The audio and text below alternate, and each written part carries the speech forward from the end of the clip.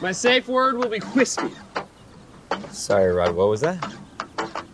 Whiskey.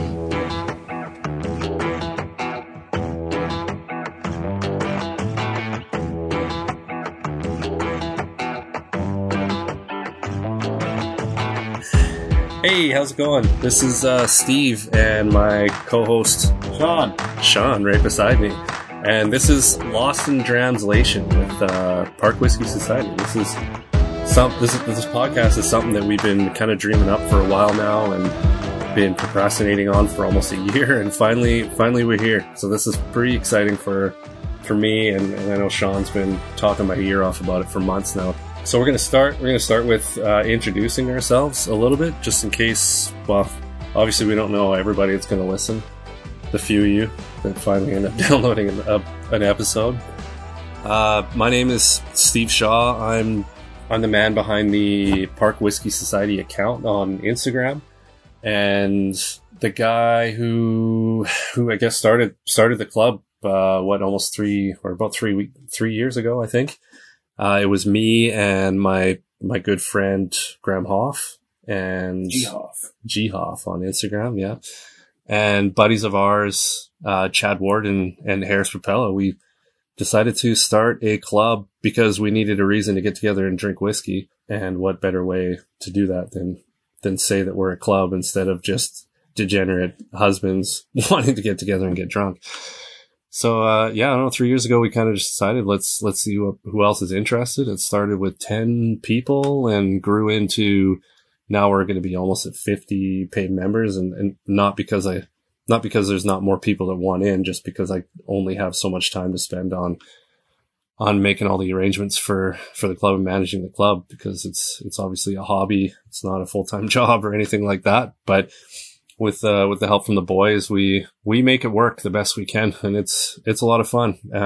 Slowly as kind of the club evolved and the Instagram account evolved, obviously I got into like a product style whiskey photography, which has led into a whole bunch of other doors to open and that kind of thing. So we can get into that all on some other episodes, but it's a good time. I don't know. Sean here he's been a member for over a year now and has become obviously a good friend of mine and a good friend of a lot of people in the club. So it's a fun time. It's a very active community, especially here in Edmonton. And it's been very, very interesting and fun to kind of witness everybody come out of the woodworks. And I feel like it's just flourished and blossomed over the last few years. I mean, you could probably attest to that. Oh, yeah, for sure. But everybody's kind of coming together within their own means. Not everybody we interact with obviously is part of the club, but we certainly don't let it stand in the way of sharing some whiskey together.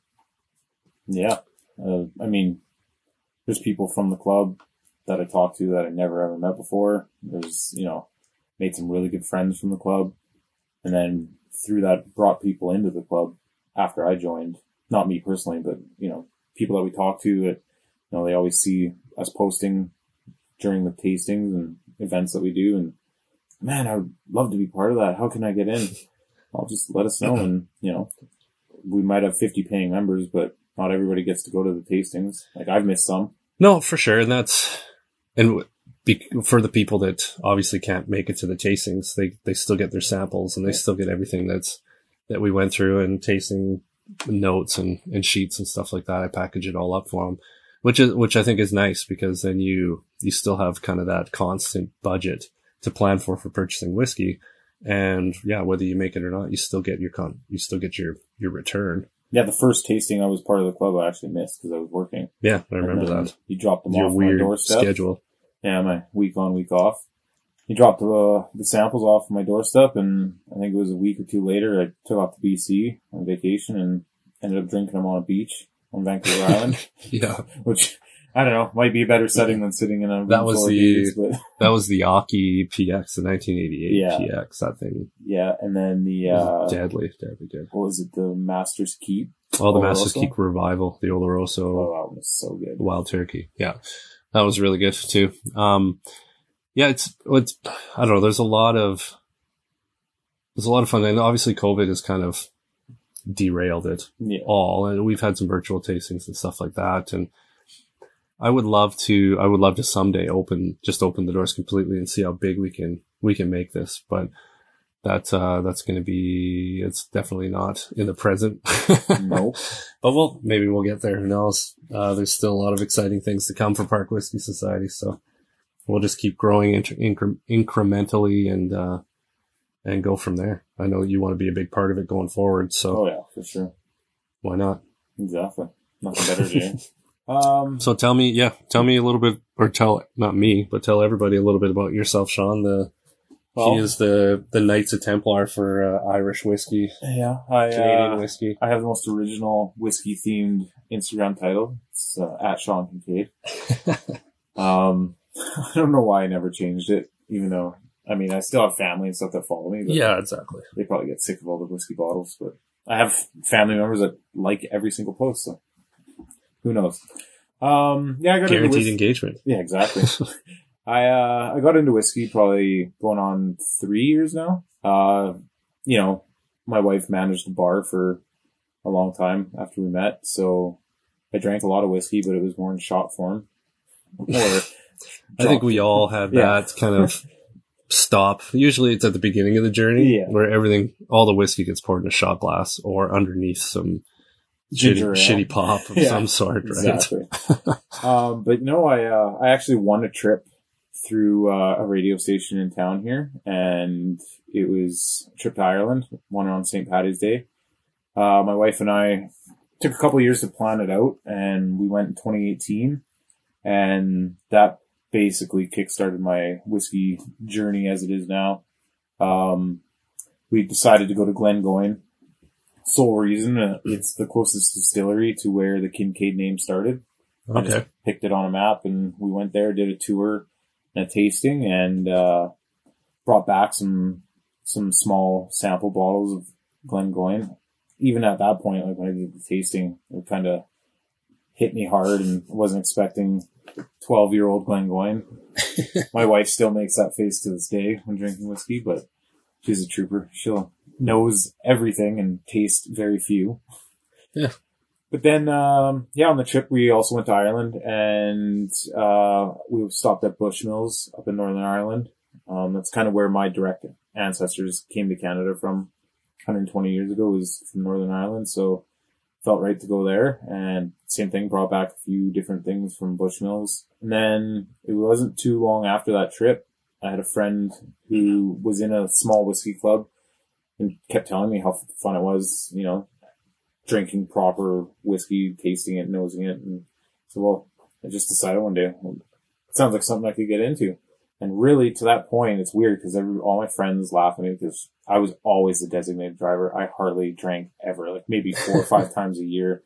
Really? Yeah, I never drank. Jeez. I was always the DD. I wish I had that problem. Mine was Yeah. the opposite.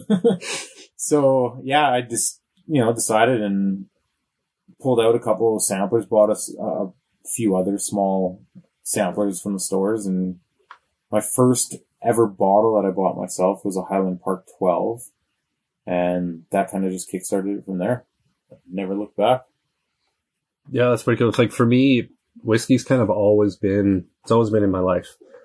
My dad was always a whiskey drinker. And before him, like my grandfather was in the private liquor sales, for my dad's entire life. So that sort of atmosphere has always kind of been part of our family. And my father kind of taught me to appreciate whiskey at a younger age. I was drinking the Jack Daniels and water and Jack Daniels and soda kind of thing when I was really, really young.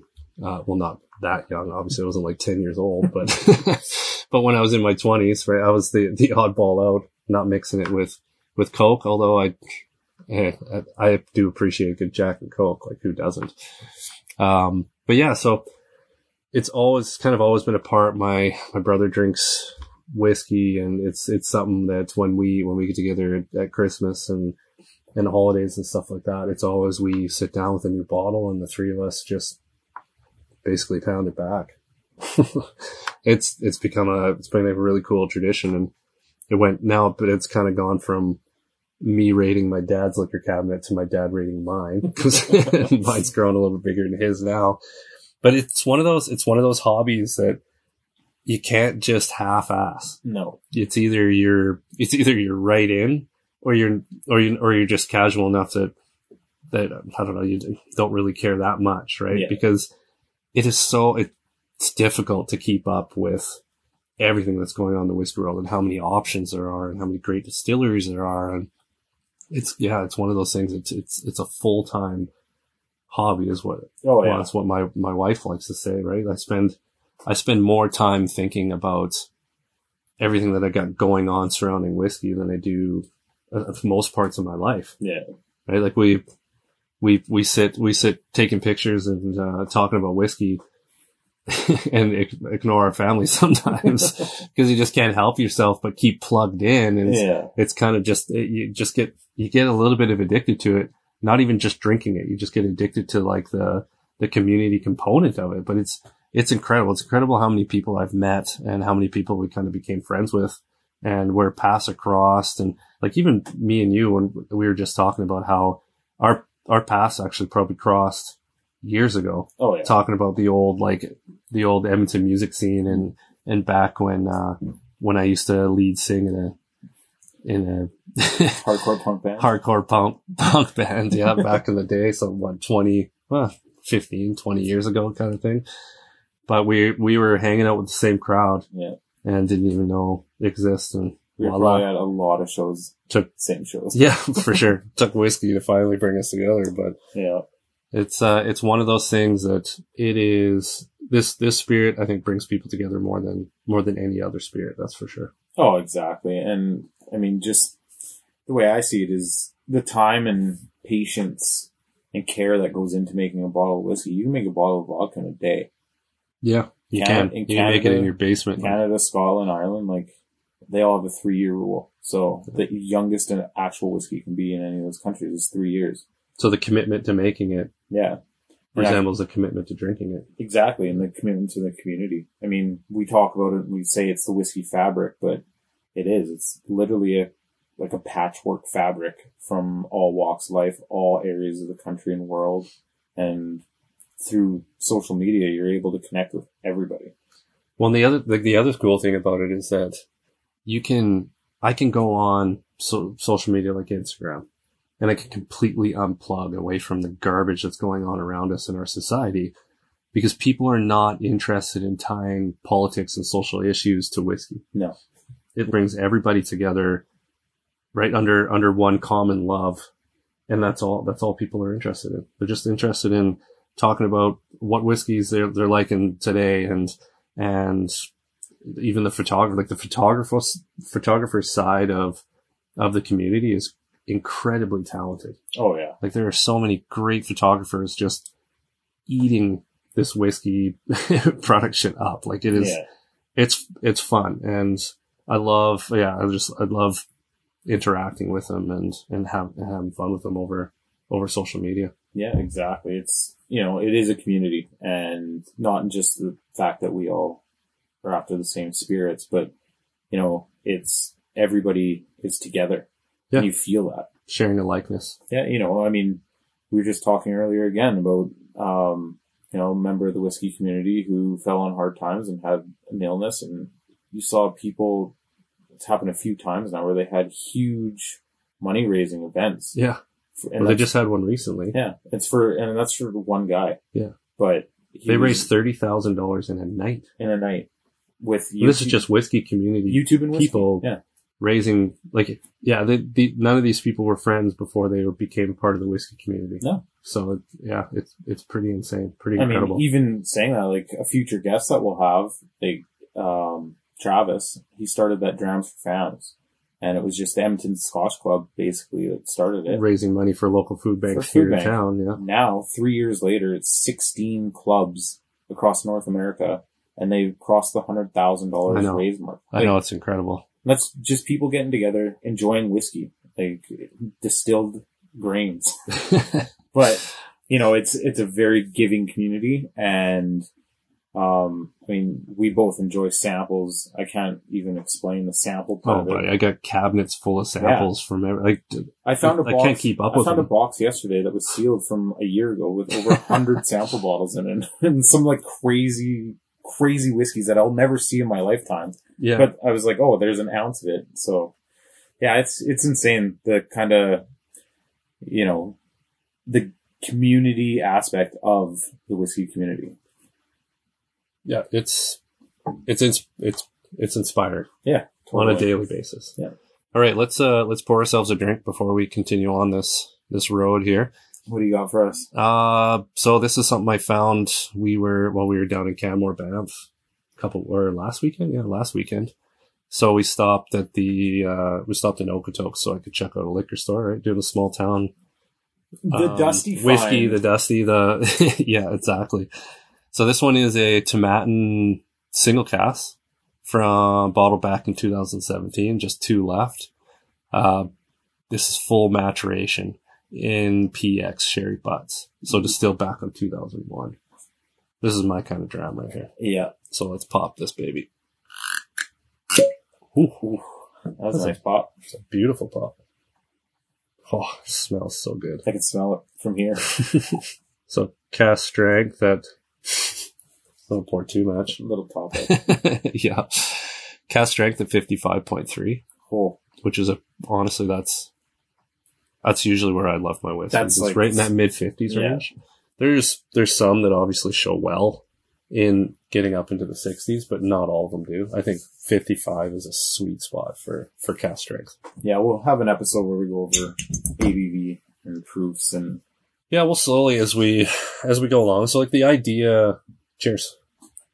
The idea kind of behind our podcast is we're obviously going to talk to some of the makers and distilleries and representatives and stuff like that, but we're more interested in the drinker side of the industry. So like I said, the community. yeah, the community, exactly. And every whether you're talking about Sean here or an influencer that's 50,000 followers or an ambassador or a distiller, a blender, or anybody, everybody started their journey as a drinker Yeah, exactly. before they became who they are. So we want to talk about who the drinker is and what they love and why they love whiskey. You can find out information on distilleries and whiskeys on Google if you want. All you have to do is type it in and you get 25,000 different options YouTube and even- information, and YouTube's lots of YouTubers talking about it. So we kind of wanted to approach it from a different angle. And like I said, talk to the drinker inside all these people. Cause that's that's the part that really interests me. Yeah, exactly. Find out their personal journeys, what got them to where they are today, why they do what they do, whether it's just drinking or collecting or ambassadors, influencers. We got some pretty cool guests lined up for the first few episodes. So yeah, I'm excited to get this rolling and see where it can go. Yeah, for sure. What's your thoughts on this, Tomatin here? Tomatin for me is I like to call it my juice box whiskey. Yeah, totally. Because I've heard that before too. yeah, it is because you could basically put like the Tomatin 18, the 14, the 25, any of them. You could literally put them in a juice box and just chug them with a straw. They're always super, super drinkable and fruity and well, it's crazy. This delicious. One, what is it? You said it was 14 year? no, 2001 to 2017. So 16 and a bit, in between 16 and 17. And full PX. I mean, you get other 10-year full PX and it's all fruit and sweetness. And this one, Deep, caramel. yeah, it's way more Caramel and chocolatey and Yeah. that kind of thing. Oh, it's awesome. This is I'm a big PX fan. Last night I was drinking that Glen Elgin PX, the new Carnmore release from the fall. Yeah. It's so drinkable. Oh, And the spirits are pretty similar between Glen Elgin and Tomatin. They're Yeah. both super, super clean yeah, spirits, right? yeah. They take to the PX very well. They do. Yeah. Yeah. They interact with that type of cask. It's, this time of All year has kinds been of new fun. releases. It's Everybody's whiskey getting ready. season. It's whiskey season. Yeah. You're getting ready for the Christmas push, and all the shelves are filling up with all kinds of new stuff and new like, releases. Plus, you get all the gift packs. Like a lot of people love the gift packs. I saw one. It was Dalmore 12. Yeah. Instead of just having Glen Cairns or whatever, they got stemmed, almost like Copita style. Really? Two short stemmed crazy glasses in it. And I That'd be picked cool. it up and looked at it. I was like, what is this? And it's cheap. Like it's Dalmore 12, probably the same price as a normal bottle. But you get a couple cool glasses. Yeah, and the glasses are nice looking. So Interesting. Yeah, it's not great for the pocketbook, but No. it's awesome for the shelf. yeah, exactly. Yeah, there's been some unreal releases. Like you said, full-time hobby. It's always the FOMO, the fear of missing out. Yeah, it is. So, Well, the moment you see somebody post a new bottle. that release, you're like, the first thing comes to your mind, you're like, okay, where the fuck did they get that? Yeah. How did they get that? Where You're just like instantly panic mode. Where did they get it? You're messaging them. You're being like, what? How did you get it? Yeah. I know, it's funny because even when I'll just post something, I generally don't like to post things before, like if I get it before it's available. Yeah. I don't like to post it because I don't like to gloat or anything like that. But like I picked up the Buddha Manzanilla a week early because I was going to be gone. Yeah. So thankfully the store was able to get it to me sooner. And Weird. it was just funny because I just sent it out to you and the rest of the guys, and all I got was basically a bunch of fuck yous in return. Well, I was also gone when that was released, and I never got it. Just gotta ask. Luckily, I knew where there was a couple. Yeah. We'll get into that, and we got an episode coming up where we'll unfold that whiskey with our buddy Mike Brisebois. But it's fun because you can go. I love visiting a liquor store. You're the same as I am. Oh, I'll just go to walk the aisles like a library, basically. if there's a day where my kids are in school, my wife's working. Yeah. Like I pack the dogs up and we go and Go on a journey. Yeah, Go go on a dusty journey. hunting or whatever, right? Because you Dusty never know what you're hunting going to find. Yeah, you never know. I mean, you can find a Redbreast 15 marked down to less than half. Yeah. And like, Well, like the other tomato and the dusty that I picked up from Ace Liquor, which is like a small hole in the wall discounter. And, on the shelf was a 2002 tomato single cask aged in PX Hogshead. $45. yeah. I was like, is this a joke? Is somebody set me up right here or what? Is there a camera? Is there a camera watching me? My reaction? Yeah, am I gonna open this box and some like dick's gonna hit me in the face or something like that? Like, what's going on here?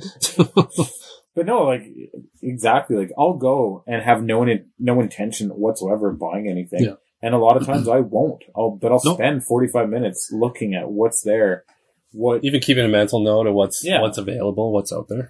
And, like, some stores will have bottles that you won't find anywhere else. So you take a mental note of what it is. My phone's filled with pictures of liquor store shelves because, there'll be something I'll see that I don't know about. Like I said, back to the community. I'll send it to a few people and they'll give me all the information I need. And then you can decide if you want to pick it up or not. Not every bottle I see goes in the green cabinet at home. No, I can't. Well, I don't know. Me and you don't have endless amounts of money to do that. Not yet. No, yeah, maybe someday. Lottery's coming. I still haven't checked my lottery tickets from like 2 weeks ago, so I'm one of those guys. Not me. I buy them unintentionally, and then they sit in my truck for 3 weeks until I'm like, oh yeah, I wake up at one of these days I'm gonna win. Well, actually, no, that's a stupid statement, but one of these days, if I win, I'll have a ticket like a year old, and they'll probably deny me or something like that. How long? You have a year. Oh, it is a year? Yeah. And then it expires? Yeah. Okay, I usually check before then, so. I'm the opposite. I wake up at 3:30 in the morning at work. I check my tickets. Sometimes it's too early. It won't even scan. I have to wait till I get to work an hour later. You're that eager to find out. Are you kidding me? If I'm at But work, isn't I'll that wait. kind of eagerness is like bad lottery karma, isn't it? Not a chance. Are you kidding Aren't me? you supposed to be like nonchalant because it's always the people that unexpecting that win the lottery? Well, no, fuck that. It's always the rich that win the lottery, Yeah. which is bullshit. Do you know how much that would change my day at work if I had That's true. $1 million or more sitting You're just in my about pocket? to fly up to shitty northern I'm Alberta. talking about if I wake up in camp with a winning lottery Oh, ticket. there you go. Oh, you check it online. my phone number would be I guess changed you can before do I that even nowadays, got right? to my office. My phone number would be changed. And I'd probably take a truck from the parking lot. Just See ya. steal it. Leave Yeah. money, leave cash in the parking I'll lot. put a note on the truck beside it. Truck will be found in Edmonton. Yeah. Yeah, well. Get Josh to pick me up at the gate. Yeah. Hey Josh, I'll give you a cool $100,000 to Yeah. get me home right fucking now, right? He would. Oh yeah, In for a sure second. he would. And then you go, yeah, we'll hunt for Dusty's on the way. Maybe Yeah. we'll buy a liquor store. Who knows?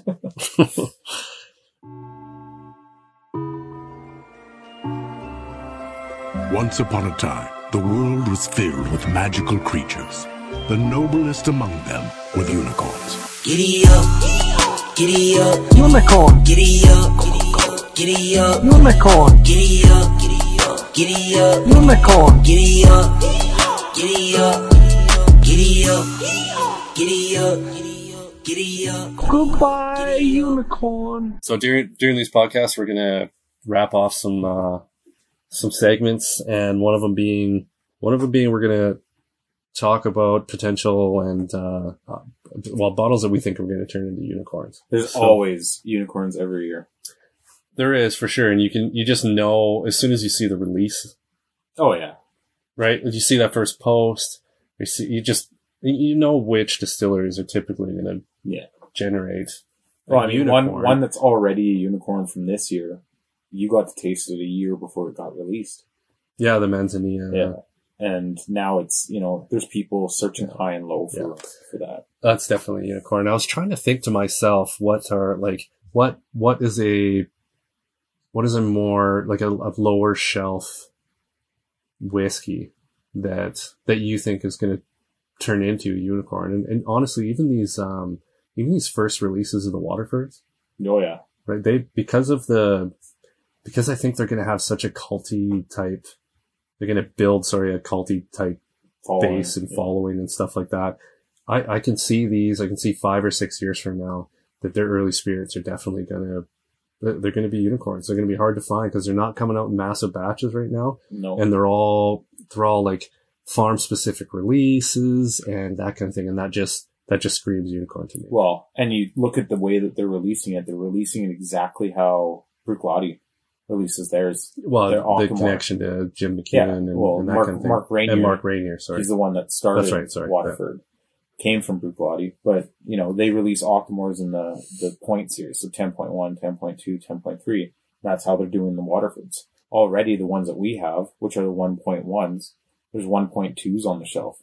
They may only be 2 or 3 months older, but they have a different wine cask or different maturations, So do you think this is one that we should go out and place a bottle in the vault? I definitely want to, yeah. Yeah. And they just got put on the shelf at some of the more common stores too. Like I know that from our future sponsor of the show, Whiskey Drop, which we'll start dropping whiskey, dropping No some, pun intended. yeah, maybe some ads for it. We still got to talk to them about it, Yeah. but, they didn't even get a chance to place it on the shelf. That's where I got mine. Yeah, exactly. I got them before they It went came on in the shelf. door. It came in the front door, went out the back door with Exactly. people wanting it right off the bat. So there's already that type of interest level. Well, I mean, you have the name from Mark Rainier coming from Bruichladdich and what he did there. Yeah. And then you have what they're trying to do is, preach about the terroir of whiskey and how it can change. Yeah. And, they weren't shy about what they were doing. So everybody kind of grasped onto that. And now that they're finally releasing stuff 3-4 years later, it is going to fly off the shelves. And I think it's a matter of time. There are some on the shelves right now, but I'd say once people actually know what they're looking at, then it'll disappear. Yeah, for sure. I'm thinking we need to put in like a virtual tasting too, to kind of just get that, because there's such interesting profiles that it's something that I want other people to try. Well, And it's not like the average drinker that's not a alcoholic enthusiast like us. Yeah. They're going to just walk by it. They're going to be like, oh, cool looking bottle, which is a beautiful looking bottle. Yeah. Oh, And then they're going to be like, I don't know what that is. So they're Yeah. going to walk by, right? well, not only that, but like from my background, it's an Irish whiskey. So Yeah. it's sitting on the shelves next to Jameson and, Tullamore Dew and Bushmills. Yeah. So people that aren't, super nerdy like us will see that and the price point on it, and then they'll see a Jameson beside it for less than half. And if they have no knowledge of what they're looking at, they'll grab the Jameson, and that's fine. That's where I started with that. Yeah, but most whiskey drinkers, they want what they know. Yeah, exactly. And you can't really blame them for that. We used to be that. Yeah. I used to be that guy. Exactly. Right? How many Glengoynes did you buy before you bought anything else? or Bushmills, or yeah, I've got 5 different versions of the Glengoyne 10 sitting on my shelf. Well, exactly, because you find what you like, and you buy the shit out of it. Exactly. And until you end up a crazy person like one of us, or Josh, or I can name 1,000 of them. Why do you have 5 of the same bottle? They're not the same. How many liquor shelves do you need? Yeah. How many liquor cabinets do you need? Floors of rooms. The best is I've got obviously the stash downstairs, and I've got 2 shelves or 4 shelves upstairs. Everyone's like, holy crap, that's a lot of whiskey. And then I take them down here. They're like, okay, you turn from cool to insane. Yeah. Yeah. Something's clinically wrong with you. Yeah. No, I mean, for me, a unicorn that just came out, that I think it's a limited release. I think it's only 15,000 bottles, maybe, is the Kilchoman Fino. Kilchoman, again, a young distillery. They've only been around for 15 years or so. It's a family-owned distillery, which is awesome. It was the first one in 125 years on Islay to open. And, of course, they make the peated Islay-style whiskey. I just find that they do things differently. They aren't bound by a big conglomerate. No, there's no corporate policy procedure behind them. So they do. Yeah. Like, I have a bottle on the way that's unpeated Kilchoman. Like, I didn't even know that they had that. They said there was only like maybe a dozen casks in the warehouse of unpeated, and 4 of them went into this bottle. So, when I've heard that this Fino is like that, there's people that have already declared it the best Kilchoman that they've ever had. Exactly. And like, even from guys, well, there's one guy in particular I can think of, right? Danny. Yeah. He, Whiskey Mead on Instagram. He's not even a big sherry guy.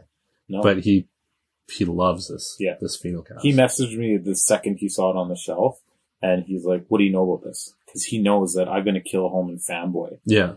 Like, speaking of unicorns, one of my unicorn times was when I met Anthony Wills in Calgary last year. Yeah, that's just cool. Randomly walked into a liquor store, and he was there opening up every single bottle of Kilchoman and signing them. That's pretty cool. So if you went in 6 months later and bought a bottle that was on the shelf, then it came with his autograph on it. So, and you wouldn't even known. But anyways, yeah, so he was with me that day. So he knew that I was a huge Kilchoman fan. I have been since I first got a bottle of the Mackier Bay. And this Fino, it's unreal. I put it up against, a few nights ago, I put it up against 3 other Fino cast whiskeys, and it was by far the best.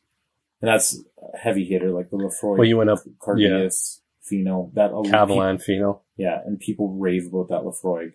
And they say it's the best Cardias to ever be released, and some of them are actually saying that the new port and wine one is pretty comparable. Yeah, which is good, comparable. And I've heard that too. But that Fino, I've had a sample of that Fino. It's deadly good. Oh yeah. But that Kilchoman Fino, it took top spot. Really? Easily? Like hands down? Easily. You tried him blind? Or no? No. Just side by side, okay. Just side by side. Like, I knew what I was drinking, but I went back and forth to them and then rated them. I mean, the Tobermory, it wasn't really a fair fight. It's Finnish. It's not, the other 3 are full maturation. Yeah. So, not even knowing much about Fino even 6 months ago. Yeah. And now I had 4 to pick from, and that Kilchoman came out on top. Not a lot of Fino casts releases out it's there. But it's not, it's a rare, sherry barrel. Yeah, it's super light usually. Yeah. And a lot of people. Well, you can tell by the color that Kilchoman, right? It's not, it's a very fair colored whiskey. Yeah.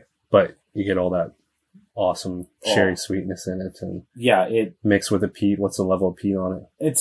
They usually put 50 ppm, so normal. So they have a couple releases coming out with a lighter peat. It's like 25 to 30. Mm-hmm. But most of their stuff are in that 40-50 range. Yeah, I think. Yeah, so pretty typical. For Fino being such a light sherry, it stands up to that peat and almost enhances it in a way. So let's go. We're gonna move on a little bit here. We're gonna actually kind of lightning round question each other, or ask a question. We'll both kind of answer it, just as like a kind of get to know me type segment. As this is our very first episode, our intro. So and this will be something that we do with our guests as well. It will be, yeah. We're going to lightning around all of our guests to try and, it's going to be designed so that we can kind of dive deeper, like I said, into them as people and drinkers instead of, right. So let's, okay, Sean. Yes. So let's go favorite distillery right now. Off the top of my head, I'd have to go with Glen. Yeah. Still. Yeah. It's been like that for a while though. Pretty much since I started. Right now for me, it's Deanston with some of their limited releases. Like that Deanston Palo Cortado was incredible. Organic the cream Oloroso. sherry, the organic Oloroso. I haven't tried the new Pinot yet, but they've had some incredible new release. And I just love, there's something about Deanston that I just love their spirit. Speaking of Deanston, there's one coming up that we're going to get our hands on pretty soon that I'm really stoked on. Well, yeah, that will, this will properly segue into our cast that's coming, but we'll get into that when it gets here. So if right now, if you could leave and go visit one distillery, which distillery would it be? Honestly, I'm going to go with two, just because one's in Ireland, Dingle Distillery. Yeah. I never went to the distillery when I was there, but that part of Ireland stole my heart. Like, if I could move there tomorrow, I would in a second. Interesting. And then if I went Scotch, Kilholman. Just where they are, they're kind of out of the way on Isla, and the fact that it's family owned, family run, they distill or they grow a bunch of their own barley. Yeah. And, they have bottles releases named after areas around them, like Loch Gorm is a peated lake. Yeah. It's dark brown, and the Mackie Bay is like one of the best beaches that you can find in Scotland. So, sounds like my kind of place. Yeah, exactly. I just, I just want to go and they malt or they have malting floors that are still in use. Like, I just want to see and dive right into it. Yeah. That's probably the two. I would go two as well. If I was to go like a world whiskey, Catalan. Oh, easy. Just because every picture you see of it looks like a postcard, and tropical climate. Like, yeah, why not? Exactly. Right. And then as far as Scotch goes, I want to go see the Bunna distillery. Yeah. Yeah. The Bunna, just because it's such like a picturesque distillery. And then you're already on Islay, and there's just so many iconic distilleries in that area that you can just keep going from there. But like, same thing. I don't want to give any, like, there's obviously, if I wouldn't ever just go see one, but I was just going to say, those would be the you're two, not going right? to You're going to Iowa go and exactly. seeing one. You're going to go see all. But that's where I would go first, for sure. So next, let's, what's a pet peeve of yours, Sean? Pet peeve. It could be whiskey related. It could be anything. Whiskey related. The accounts that follow you that post picture after picture after picture, and you never ever see an open bottle. Yeah, that's a pretty common pet peeve, I think. So a motto that I've kind of adopted is whiskey's for drinking. Like, drinking, sharing. Either way, you're opening a bottle. Like, yes, I have bottles. Not for stroking. Yeah, stroking egos, as some choose to use it for. I mean, yeah, I have unopened bottles. I have bottles that... Well, but only because you can't drink all of them now. now. Can't drink 100 bottles at once. But yeah, I do have some squared away that, that everybody's got a bunker some that you will open later or whatever. For the most part, it's discontinued ones that I love, but it's all stuff that I've opened at one point. For sure. But yeah, people that don't open their bottles, never open their bottles, post pictures of, 100 bottles, all sealed, all in boxes. I mean, it's probably petty to have it as a pet peeve, but it just bugs me. Really, I think it's pretty common, honestly. I find I don't even follow those accounts anymore. Yeah, I don't interact with them. But one of my pet peeves, if you want to talk kind of the social part of whiskey, is I can't stand the accounts that don't post a single one of their own pictures, and all they're doing is posting other people's pictures and getting compliments on them. And even though they reach out, some of them, we'll say half of them reach out and ask if they can post your picture, even though they posted it before they asked. Yeah. It's that kind of stuff's like, just generate your own material, man. Yeah. Like, and don't get me wrong. Like, there are a few, actually, okay, wait, I'm going to say there's an exception, because there are a few that post to kind of relay information, and they're posting to promote other people properly. Fair enough. So like the Top Whiskeys account, yeah. they're always very appreciative of the people they post for, and they post to promote you. They don't post to promote themselves. Yeah. So that's a little bit different. It's the accounts that are just promoting themselves and using your material without really getting your permission. Right? Oh, exactly. So, and like, I'm by no means the best photographer, but I'd still rather post my picture of a bottle than somebody else's and claim it's mine. yeah, for sure. I just feel dirty if I would ever do that. Yeah, I've only ever posted, well, at the beginning, it was Graham and I obviously both contributing back when we were just taking pictures on an iPhone. As soon as I started taking pictures with an actual camera, I was like, sorry, Graham, you're cut. Yeah. I've only ever posted one other picture, which is someone else's photography. It was Jeremy Pugh who did that awesome picture of the Glencairn, right? Yeah. But yeah, it's not, I couldn't bring myself to posting other people's pictures. No. I like to create my own content. But yeah, exactly. What's a TV show or movie you're watching right now? Let's just go with TV shows, because who watches movies? Do you watch movies? Well, I watched Home Alone with my girls for the first time. Oh, there you go. Yeah, well, that's their first time watching it. Their first time? They were scared for the first, 15, 20 minutes. Really? With the creepy old guy. Oh, yeah. They loved it. They wanted to watch it again the next night. My 2-year-old daughter, turns 3 at Christmas here. She grabbed the remote and just turned it on one day because it's on Disney. Yeah. So I come downstairs and she's watching it and she is just loving it. She's like laughing at it and stuff. And now it's the only show she wants to watch. And you think to yourself, you're like, it's a little rugged for like a 2 or 3-year-old. Even for my 7 and 9-year-old. Well, exactly. A little bit in it. But at the same time, it's whatever. It's good humor and who cares? Like I didn't grow up in one of those families where my parents didn't let me watch The Simpsons. So I'm not going to be the same. I'm not going to shelter from exactly. My favorite movie when I was 3 was Top Gun, and it's not the most child-friendly movie. It's basically a bunch of jocks and guys dying and shooting down airplanes and stuff. Yeah, exactly. But in terms of a TV show, like most people, I watch most of my TV shows on streaming services. Yeah. I'm literally have half an episode left of a show called Hunters. It is phenomenal. And right now I'm just waiting for season 6 of Peaky Blinders to come out. Peaky Blinders. That's something I need to get into for sure. It's literally probably one of my favorite shows in the last 10, 15 years that I watched it, binged it as much as I could. Like every flight up to work and bus ride to and from, like I take a bus for 12 minutes and I'm watching it for 12 minutes at a time. That good, eh? Oh man, I really need to get into that. For me, me and my wife just finished Kingdom last night, which I thought is an incredibly well-written show. It died in 2017, but there's talks that there's going to be more seasons, which I hope Netflix picks it up.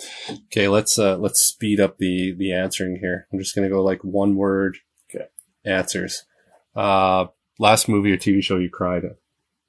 Oh man. Probably This Is Us or Grey's Anatomy. There you go. I can't control Meredith Grey. No, I can't control the TV 100% of the time, and the wife gets her choices, and she watches all those.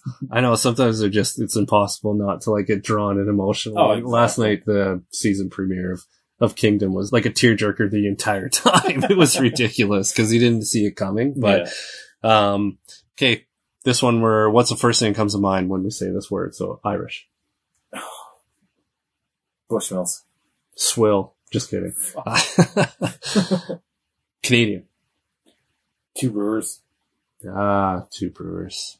I love Two Brewers. For me, it'd be Wiser's. First thing that comes. Bourbon. Oh man. Wild Turkey. Wild Turkey for me too. Honestly, because that's where I started. That's where my bourbon journey kind of started. That's pretty much where mine started too. Yeah, exactly.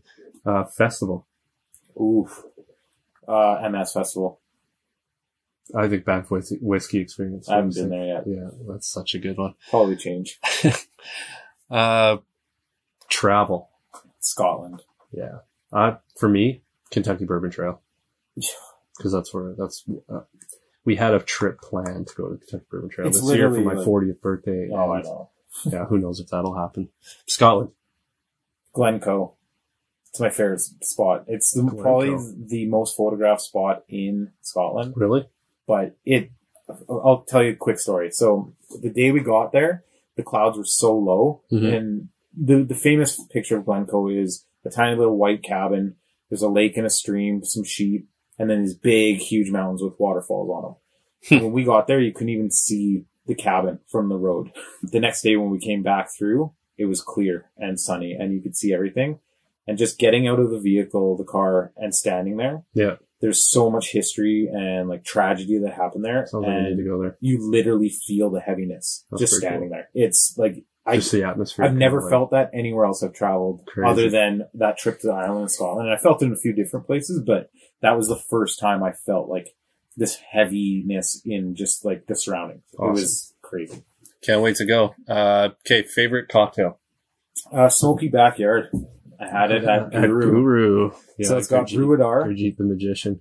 which is cocktail a rare magician. drams liqueur, Yeah. and then the Octomore, and you stir it with a burning cinnamon stick. It was unreal. Probably my favorite What's cocktail. a favorite cocktail you've ever had? Yeah. Mine, my go-to cocktail is kind of boring, but it's an old fashioned. I always order an old fashioned everywhere I go. I obviously make a lot of cocktails. I experiment with a lot of cocktails here. And recently, I made a smoked cinnamon rosemary simple syrup that I'll make like a sour or a old fashioned or all kinds of different cocktails. And that's kind of been my favorite base. Favorite food, lastly. Donairs. Donairs. That's an Edmonton answer right there. Oh, it totally is. That's such an And Edmonton answer. it's weird because in Oh, the man. Edmonton whiskey community, Yeah. I've had like arguments and huge Oh, God. conversations Of about course. Donairs, Of which course, isn't yeah. totally Edmonton. Mine's not, I guess, not far off, but I'm tacos Mexican. Like I could eat Mexican food Oh yeah. every day of my life and not ever get sick of it. My wife and I used to go to LA once a year, and one of the last trips I said, I don't care what we're doing, we're driving around until we found a street taco truck, Yeah. and I found one at like 10:30 at night. It was one of the best burrito tacos I've ever had. My wife is she grew up in Sioux City, Iowa. The place is just full of authentic Oh yeah. Mexican restaurants. Like cantinas. and Oh stuff. God, it's awesome. It's like you're in Little Mexico. That's It's pretty pretty cool. cool. It's pretty cool, honestly. Although I will say Iowa is not like the coolest place. You don't think it's like but you going don't to, think it's like going to Little Mexico and Saskatchewan yeah. for people here in Canada. It's like having a Little Mexico in Estevan. That's exactly what it It is. should be but- pretty awesome. Exactly. Okay, let's move on. So the other segment where we're going to pop into these episodes is the Sean wants to do a grind. What grinds his malt? What grinds my malt? Well, I've never been one for meeting new people, or doing new things, or eating new types of food. I've had the same haircut since 1978, and have driven the same car since 1991. I've used the same wooden comb for 3 decades. I have one bowl. I still get my milk delivered by horse. Are you going to tell a man that he can't fart in his own car? I don't want to seem overdramatic, but I don't really care what happens here. Yeah, I'm just gonna stay angry. I find that relaxes me. This is my hell. I'm just going to let Sean take this away because Sean can be a grumpy old bastard sometimes. I've been called Dark Cloud a few times in my day. Well, for the first inaugural, He's the Ron Swanson of this podcast. So. For the first What Grinds My Malt segment, I'm going to go with, it may be an Edmonton or Alberta problem, but it's stores that when they hear news of an award being issued, I mean, it happens a lot in the States too, or, that something was awarded something and then it is going to be rare, that they automatically overnight jack up the price. And of course, we all saw it with the Alberta Premium Cast Strength. Got the Jim, what's his name? Don't want to mention it. Award as the whiskey of the year. Yep. And I was at work. It was a Tuesday when it was awarded. I flew home on the Wednesday, or maybe it was the Wednesday it was announced, and I flew home that night. The next day I went out and I literally went to a dozen stores before I found one, and it was limited, one per customer, and you couldn't use a discount on it if you had one. And then, so I bought one, and I had another one stashed away. And when we bought them, when they first came out, they were $65. And $65 for that whiskey is pretty much where it should be priced. Yeah, if not cheaper. Yeah. And then, like, it's good, but it's like $50 or $60 good. Yeah. I mean, it's a great cast strength rye. Sure, which rye you don't see cast strength. It's quintessentially Alberta premium. Exactly. And then that night, I start seeing posts that a store in Fort Saskatchewan marked it up to $180. And there were stores that are, $150. Other stores went out and cleaned out other people's stocks so they could resell it at a higher price. And then, of course, you find out that the parent company there's 200 cases left in Alberta, and they pulled 150 of them. And then the rumors ran that they were shipping they were running rampant for, they were shipping them to Japan because they were going to pay $500 US. Which I don't think they actually ended up doing. No, they pulled them so one store couldn't get all the stock. Yeah. And then when they started releasing incrementally released it. So and it was allocated, so you couldn't buy, or the stores depending couldn't on who sold their product. Yeah. Which, they're just running a business. And then on top of that, you still see stores, like I went and walked into a store, no word of a lie, it was $3.99.99. And I walked in, I saw it behind the counter, and I laughed, and the guy looked at me like, what are you laughing at? I said, are you seriously selling? I legit asked him if he was seriously selling it for $400. And he said, well, yeah. I'm like, where are you basing that price off of? And so it happens a lot with when you're as involved in whiskey as us, but I gave him a little bit of education. I said, they just started re-releasing the cases that were pulled. You can get it now for regular price. Mm-hmm. And there's stores that have it for $65, $70, $80, maybe at high end. Yeah. Then I saw another store in Jasper. Same thing. Yeah, he's notorious for doing that, though.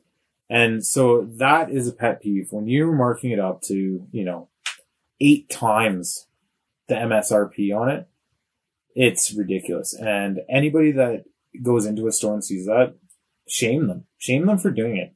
For sure. And when you want to talk about this subject, you'll get a lot of response from the bourbon drinkers down south because they deal with this on a regular basis. Yeah. But the liquor prices are not regulated and allocated as fairly down there. Yeah. And but there's actual Instagrams account like Overpriced Bourbon and stuff like that because it's a shame, right? They need to shame these guys because the one I laugh at is Buffalo Trace, standard Buffalo Trace. It is on every liquor store shelf in Alberta for $35, $40.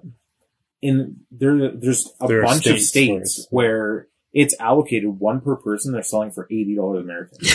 I know. Blanton's is the same thing. Oh, I know. Like when Blanton's gets released here once a year, typically, and it's on every shelf for months before it finally sells out. Like even the corner store liquor stores get it. Yeah. And it remains like in the $70 to $80 range Canadian, which is around $50 American. Yeah. But down there, it's in some states $150 American. Oh, it's crazy. It's just for standard Blantons. So I definitely sympathize because we deal with it not that often here. Yeah. And when it does, usually the community loses their effing mind. Yeah. Because of it. Down there, they deal with it on a regular basis, and it grinds my mouth too. Even when I'm down there looking for bottles, there's some places that, like when I was down there in July, I found a bottle of Midnight Winter's Dram, the High West. Yeah. I found it for $70 at a gas station, but it was like 15 minutes after I saw it in another liquor store for like $280. Right? And that just shows you the difference between the two. But I mean, in Alberta, it's privatized liquor. You can sell it whatever you want. You can put a sticker on it saying whatever you want. Doesn't mean anybody will buy you can, but there's just a little bit more respect for the market because the whiskey, like the whiskey centric stores all have, they all have a mutual respect for each other. Yeah. And the people buying the whiskey. Exactly. Which I appreciate. And I hope that never changes. Yeah, and the stores that do have jacked up prices, people don't buy from them anyways. Yeah, exactly. And they'll just get one-off sales to a random person that doesn't know better. Exactly. They just got money to burn. Yeah. But they're never going to sell that bottle to one of us. That's for sure. Exactly. And we'll just shame them when we can. Exactly. So that's the first ever Sean's Grinds My Malt. I look forward to more. Yeah, exactly. So we're gonna end this podcast on a Grind My Malt note. Yeah. So we're gonna end each episode with a little parting glass moment. I don't know if you ever heard of the song "The Parting Glass." It's an old Irish, it's a Scottish traditional tune, and it predates even Robbie Burns. And it was usually what was sung at the end of a celebration, end of a gathering. Lately, it's been turned into more of a funeral song, but the sentiment in it is just, basically cheers and may health cheers and wealth. Good prosper, that kind of thing, right? So I'll do the parting glass today, and it's just gonna be a simple message with Christmas and the holidays coming and COVID kind of wreaking havoc on business owners' lives. I want to not only raise a glass to all the local business owners and the kind of the trouble that they're going through, and I just want to urge you all to shop local as much as possible. Oh, yeah. Right? Amazon and Walmart don't need your money. They don't need any more of our money. Honestly, it's the people that are struggling. So if you're going to buy, if you're in town here in Edmonton, if you're going to buy a bottle of booze or a bottle of whiskey, go to the distillery, go to Hanson. Yeah. Buy their product, go to Strathcona Spirits, go to their websites. They all sell online, go to Token, go to all these local distilleries and shops, and let's please support them. I can tag on to that. I had a local online business, and we sold a lot of local businesses wares on our website. Mm-hmm. And I was sent this thing once, and it was every time you buy from a local small business, a person does a happy dance. On that note, we'll raise our glass and cheers to you all. Thank you so much for listening, and I hope you keep listening from here on. Cheers. Cheers. So fulfill to me the parting glass. Good night and joy be to you all. Cheers, everyone. Good night.